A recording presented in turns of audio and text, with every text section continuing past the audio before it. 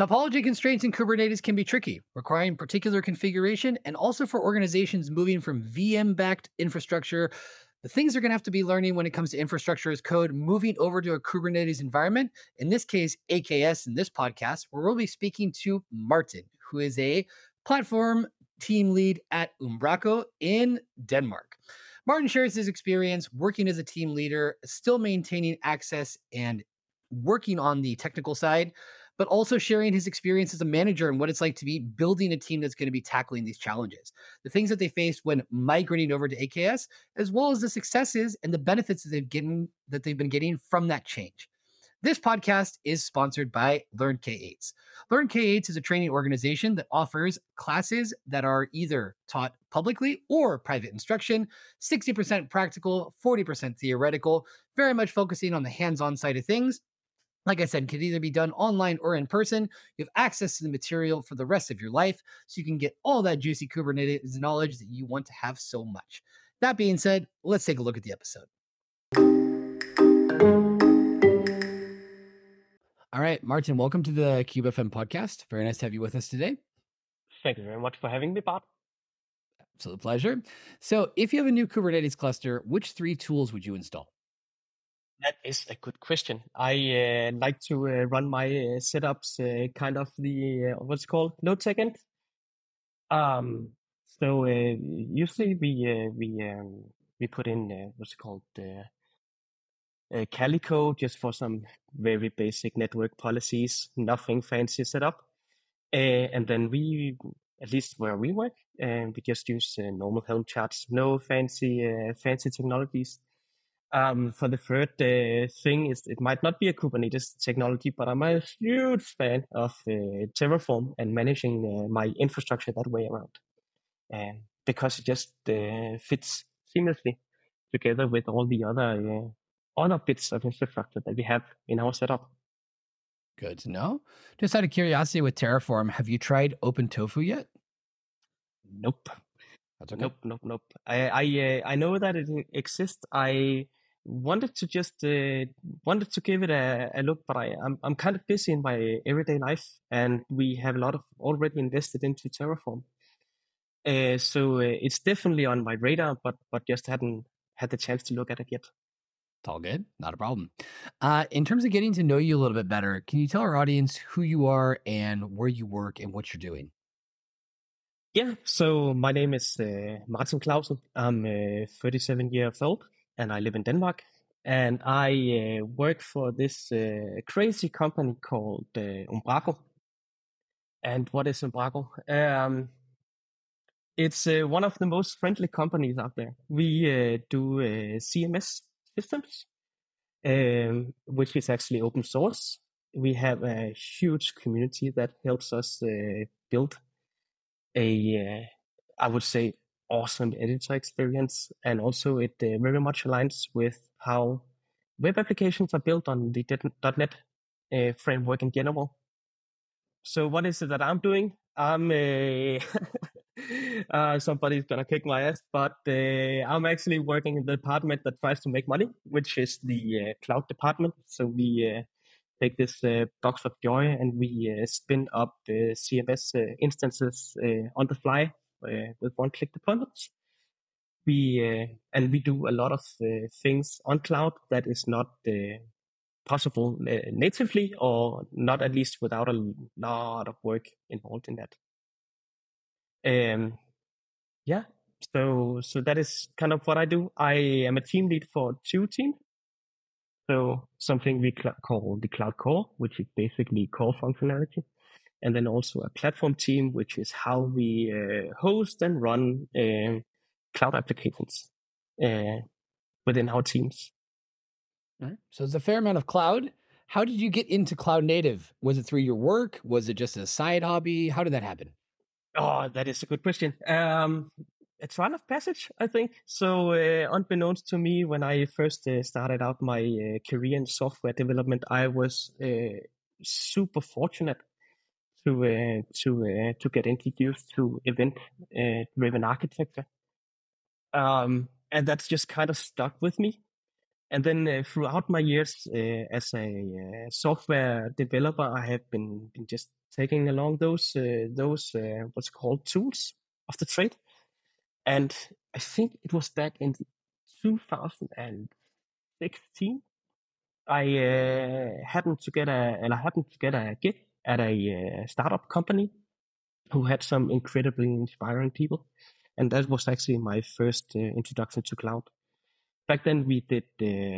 Microsoft had a technology called Service Fabric, which is also a cluster-like technology, but just mainly focused on the .NET .NET what's called environments, and that is and from there, like once you take a step into that world, you find out that there's just a lot of useful tools online that you don't need to host yourself, and one step takes the other, and then suddenly you are there. Fantastic. Now, the Kubernetes and cloud native ecosystem moves very quickly. How do you stay up to date? How do you stay informed? What are the best resources that work for you? And that's a good line. Um, Interesting question. I try not to get too much worked into to the ups and downs of what is happening out there. The whole Kubernetes movement, it's way too fast for me. It feels like all the front end frameworks that everything just pops up every day. So what I try to do is that I'm hanging around on Dev.2, where I just kind of get a sense of what is actually moving in the community. And if there's something that I find interesting, then I basically just Google search and I find blog posts, CubeFM, and stuff like that that just tries to get an idea that way around. And if you could go back in time and give your, when you were starting as an engineer, if you could go back and give, one piece of advice, career advice, what would it be? I get to learn people or how people work maybe a bit earlier in my career. It's not always, or at least I didn't find it natural in my younger years, but I kind of always seem to like figure out that that is actually the key to get things working. Um, People are amazing. They are frustrating. To be able to just listen to people more, not trying to be so stubborn and be a bit more pragmatic. I think that it would be my take on that. I think it's a great point. And, when we think about the amount of work that goes into teaching people or all of us learn, how to speak and how to communicate, a really important part of that is how to listen. And it's not something that's necessarily emphasized. So I think it's a really good point. Good. All right. Now diving into the, what we do for our monthly content discovery, we found an article that you wrote called AKS from the Trenches, why zone topology might not be the best solution. So do you spend in your job, with managing different teams, do you spend more time writing code or looking after the infrastructure in your day-to-day work? Nowadays, it's writing more code. We had a couple of years back, we actually changed all our infrastructure into infrastructure as code. And that point in time, we already had an established cloud platform, but everything was just point and click. Um, Businesses wanted to, our business wanted to expand into multiple regions, and that was just not sustainable in the current way that we were doing that. So we took like a couple of months out of the book and redid everything in infrastructure as code. And nowadays, it's surprisingly little on how much infrastructure we actually do touch um, during our let's say daily work. And before you started using AKS, what kind of setup did you have and what was the cause of the migration?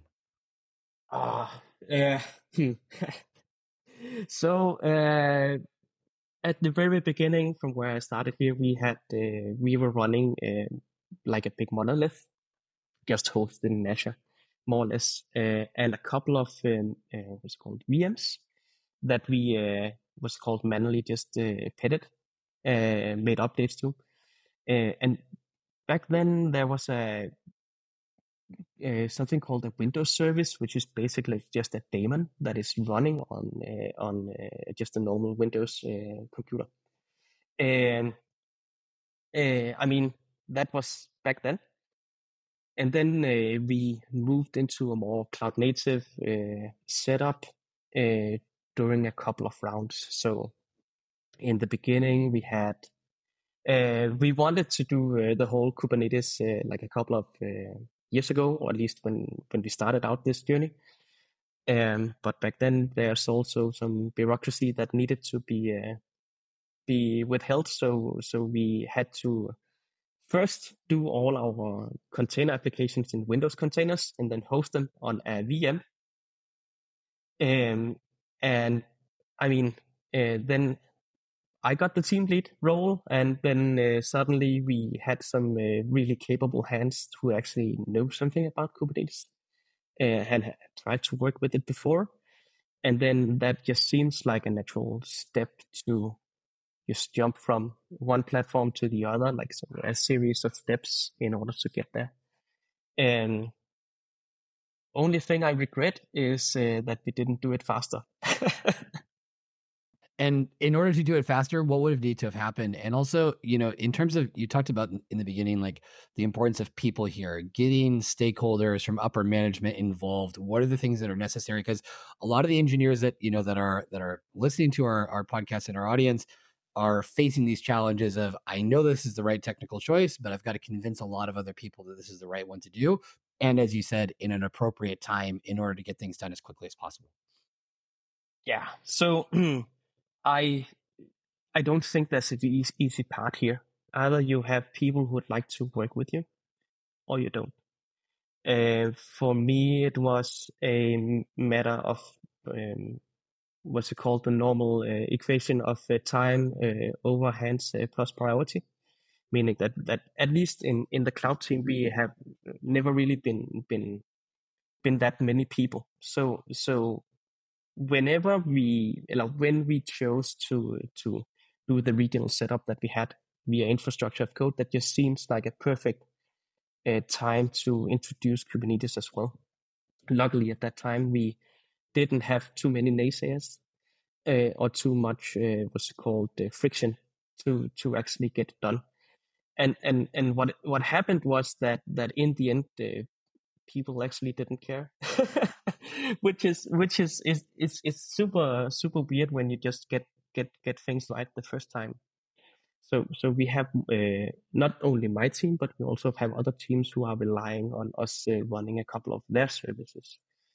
And at that point in time, we just had the time to kind of, I guess, handheld people into to delivering the tools and the continuous deployment pipelines to them actually not care about the underlying hosting platform at which their application were running. So removing that, let's say, friction of them having to know the technology, and we can just take care of it, was actually a huge help for us. They didn't have to do anything to change their normal day routine, and it's all for the better. And if you ask business people, would you like to have redundancy and resilience? Then there's only one right question, and that is yes, of course, we would like to have that. So a matter of I guess timing and as little friction for other teams as possible. All right. Now, speaking of friction, is sailing on AKS always smooth? Oh, that was leading. um, Not always. I mean, mostly. We had an incident in June that took us a bit by surprise. But oh boy, if it wasn't the consequences of our own choices back then. But I mean, of course, you only plan outages, or it's great to have incidents and, in summer at 4 p.m. on a Friday, right? So what exactly happened? So, maybe I need to tee up a little. Like Okay. so what we allow other teams to do is basically just spin up new services and then just push them directly into our cluster. And that means that memory and CPU usage is actually very much of a concern to us. and especially if we know when people are pushing new software into the cluster. So the let's say the big issue was that at some point a new service was pushed into our cluster, and little be known to us because we weren't really what's it called, aware that we were strained on memory already. We saw some intermittent failures in production. And just for the sake of context as well, what are pod topology spread constraints and why would you need them? What's their purpose? Good question. So, how we configured our so a little bit about the topology constraints. So, in a data center, it's not just one brick of a data center that you just host your cluster in, but more often than not, some data centers are actually been parted into multiple zones. So, in order to have high resilience, you would like to apply a zone topology to ensure that your applications in running in multiple zones are in multiple instances. And the thing about these zones are that they usually come with their own power supply or network backbone. So meaning that in case of natural catastrophe, or if some there's a data center outage, you will actually be saved by this zone topology or this spread topology in most cases. And how can pod topology spread constraints make a node run out of memory? And if so, how do you fix it? Um, yeah, so this was a bit the issues that we had. We didn't knew that was a problem.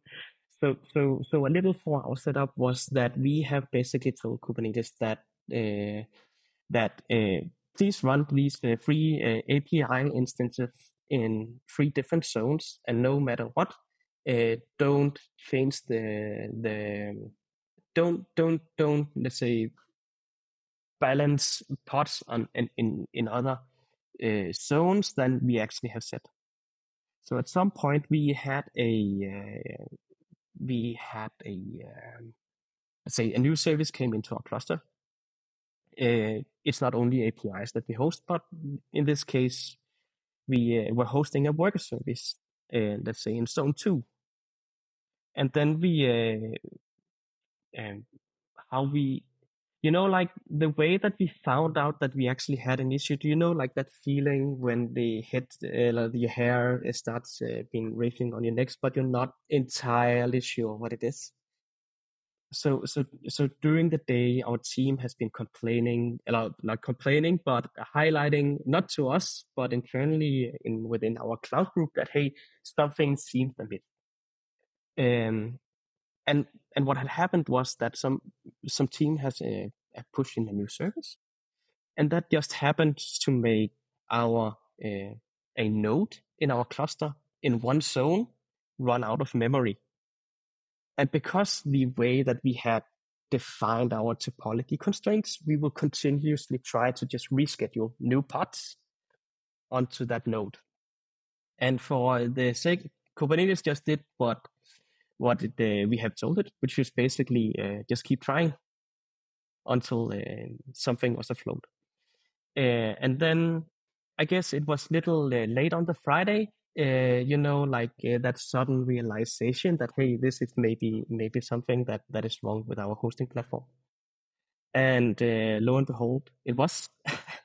So we kind of not kind of screwed up, but we were a bit baffled on why we this was the behavior that we were seeing, and we didn't really able to correlate what it was. Yeah, and at any point was increasing the number of nodes, was that considered? Yeah. So actually, that was what was our first thought, was that well, how hard can this be? We're just gonna increase our node count by 1. So what happened here was that when we increased the node count by 1, we didn't see that the pods were auto balanced throughout the cluster, which was our expectation in the beginning. But the new node that we created, that was created in zone number 1, but it was actually zone node 2, which were in zone 2, which was out of memory. So the topology constraint that we had applied here and basically just didn't work, more or less. So in order to, because I just really wanted people to go on weekend, we bumped the amount of nodes to 6 nodes, which would make sufficient room in the cluster for applications to run smoothly again. But it was kind of journey to get to there. Still, everyone was able to leave on Friday in June, which I think is quite important for everybody. Once again, the people factor. Is this something that you think you could have predicted? And what would you have done differently in hindsight? To be honest, I don't think we could have predicted this. This is just something that unless you have experience with these topology constraints, like you can sit around and you can talk for ages about the choices that you make, but unless that you investigate each of your choices, you try to go to the logical conclusions of each, then like as a team who's jumping onto Kubernetes in the beginning, I don't think that this is something that you would be aware of, at least without rigorous testing and multiple, let's say, third-party consultants and stuff like that. And based on that, do you think that pod topology spread constraints should be used sparingly or just not at all? Well, famous. It depends. In the beginning, if you're just getting onboarded to Kubernetes, I would probably suggest just to keep it very simple.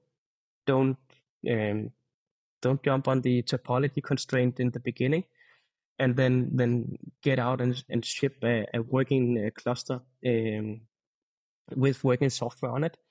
And once you are a bit more confident, I would easily recommend going into these pod topologies and just to make sure that you have some sort of resilience in place in case of data center breakdowns or something like that. So start out easy and then go into it. That is probably my recommendation. And in terms of avoiding situations like this in the future, do you have any plans or best practices in order for those things not to happen? Yeah. So our teams 2 times a week we are running something that is called the DevOps stand up, where we just look at basically just look at dashboards and application logs and just trying to see if something is amidst. Back then, we had been running Kubernetes for a year without any challenges. So at that point in time, we decided to include Kubernetes into this DevOps stand-up just to like keep an eye on what it actually did and whether or not the cluster was healthy. Currently, we are looking into applying or finding out some alert on metrics. So we should be alerted if we see high restarts count of pods or other, let's say, intermediate failures. It's on a Friday, getting close to 4 p.m. People want to go home, do fun things in the summer. It stays very light in Denmark until late. So that's something to enjoy. What was the atmosphere like during the incident? I it was pretty good. Like I really enjoy my team, and they also like do what they do. So I think it was okay. Of course, people are a bit, like hesitant to go home. It wasn't like I kept everybody on board. Just like I think we were 2 or 3 people just trying to hack our way out of it. And I think that after an hour, maybe 1.5, and we were actually done. You seem like quite a calm person. Not everybody has that, sort of demeanor, way of looking at things. How do you keep calm in those situations and how do you keep your team calm? Because for some people it can be very stressful. One thing that I really try to not do is panic, because I rather want it to be a more creative process. Like when we are creative and we are curious, we have a lot more headroom for problem solving. And the way that I just try to to communicate that to my team. If if we see that things are getting tense, it's okay for us just to step outside for a couple of minutes and just take a deep breather and just say, hey, uh, what is our options in this situation? And the more that I can contribute to a calm environment, and the better that like it rubs off on people. And also the people that I have on my team, I completely trust them. I know that they are super skilled, and I know that they are doing the very best that they can. So me, I mean, we'll try to keep things as light as possible uh, throughout the incidents. And of course, there are people externally who are worried about like when is it going to happen and stuff like that. But we just say that we are trying our best, and then make sure that the creative processes for problem solving are highlighted in due time. And then usually we always do a retrospective on it.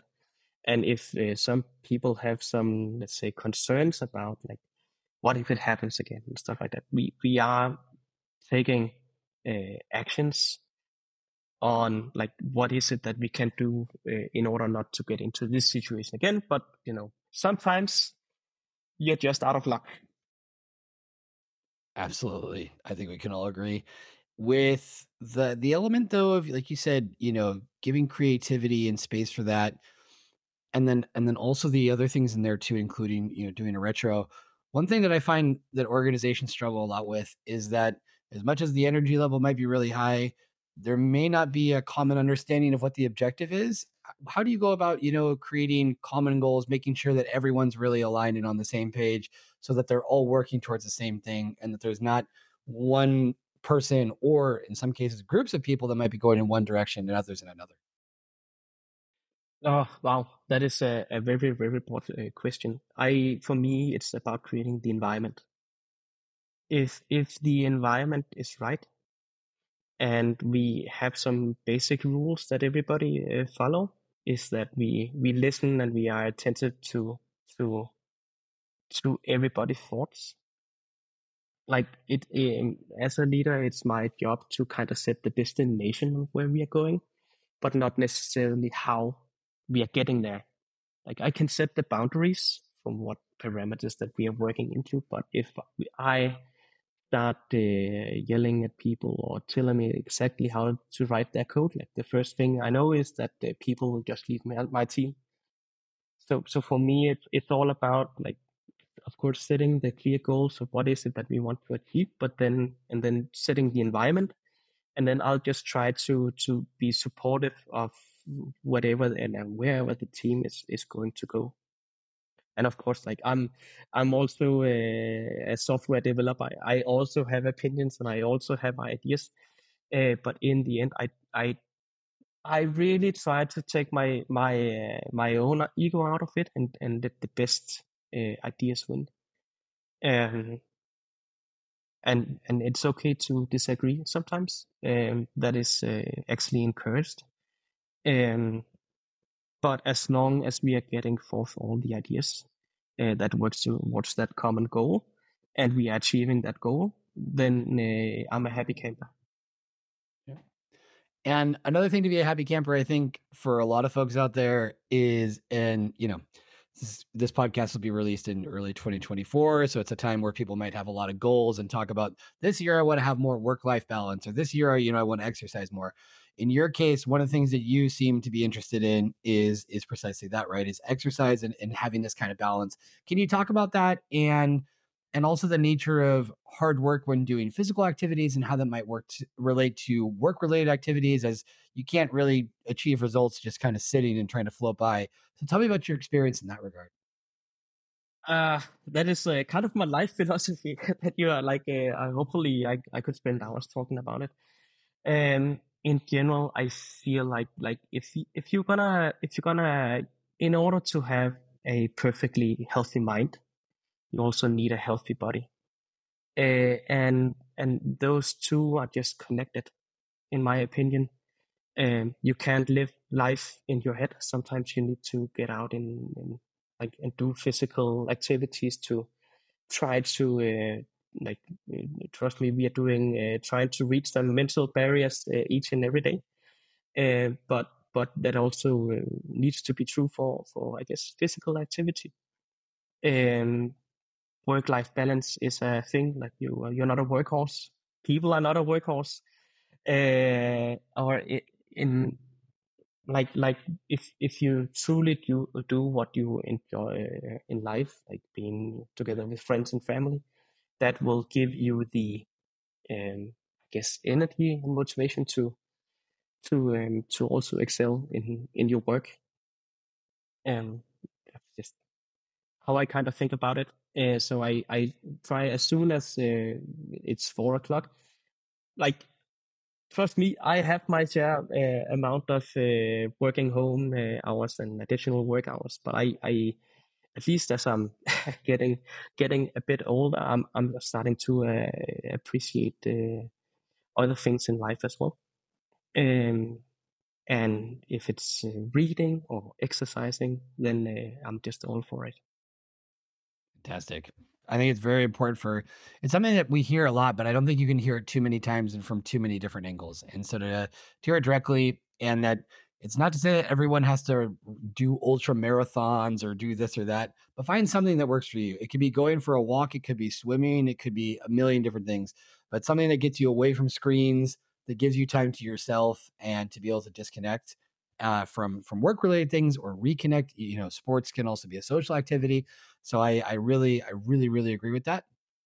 So what's next for you? Can we expect an article in the future about EKS from the trenches, or what are you going to be working on next? We hadn't had many issues with Kubernetes for a long time, so I'm not sure that I can do more AKS from the trenches. Hopefully not. Um, so for me, like I would like to go out and do more live presentations. Actually, we have some local communities where I really want to go out and speak to other people and be more interested in. And technology wise, I think there's a lot of things going on Azure, which is where I had my home for quite a while, with abstractions on top of Kubernetes, where you don't even need to know that Kubernetes is running down there. And so all sorts of new hosting platforms or containerized services or something like that. So still in the game and still just trying to figure out where this crazy journey ends. And if people want to get in touch with you, what's the best way to do it? I'm not a social media kind of guy, but I do run a little side blog on Dev.to, where you can find me at Martin HC, or else I'm also on LinkedIn, where you can find me as well. Very good. Well, Martin, thank you so much for your time today. Really enjoyed the conversation, both from the technical perspective and also on the human side. I think you really bring a lot to the game there. So keep up the amazing work, and I hope our paths cross soon. Thank you, Bart. Cheers. Cheers.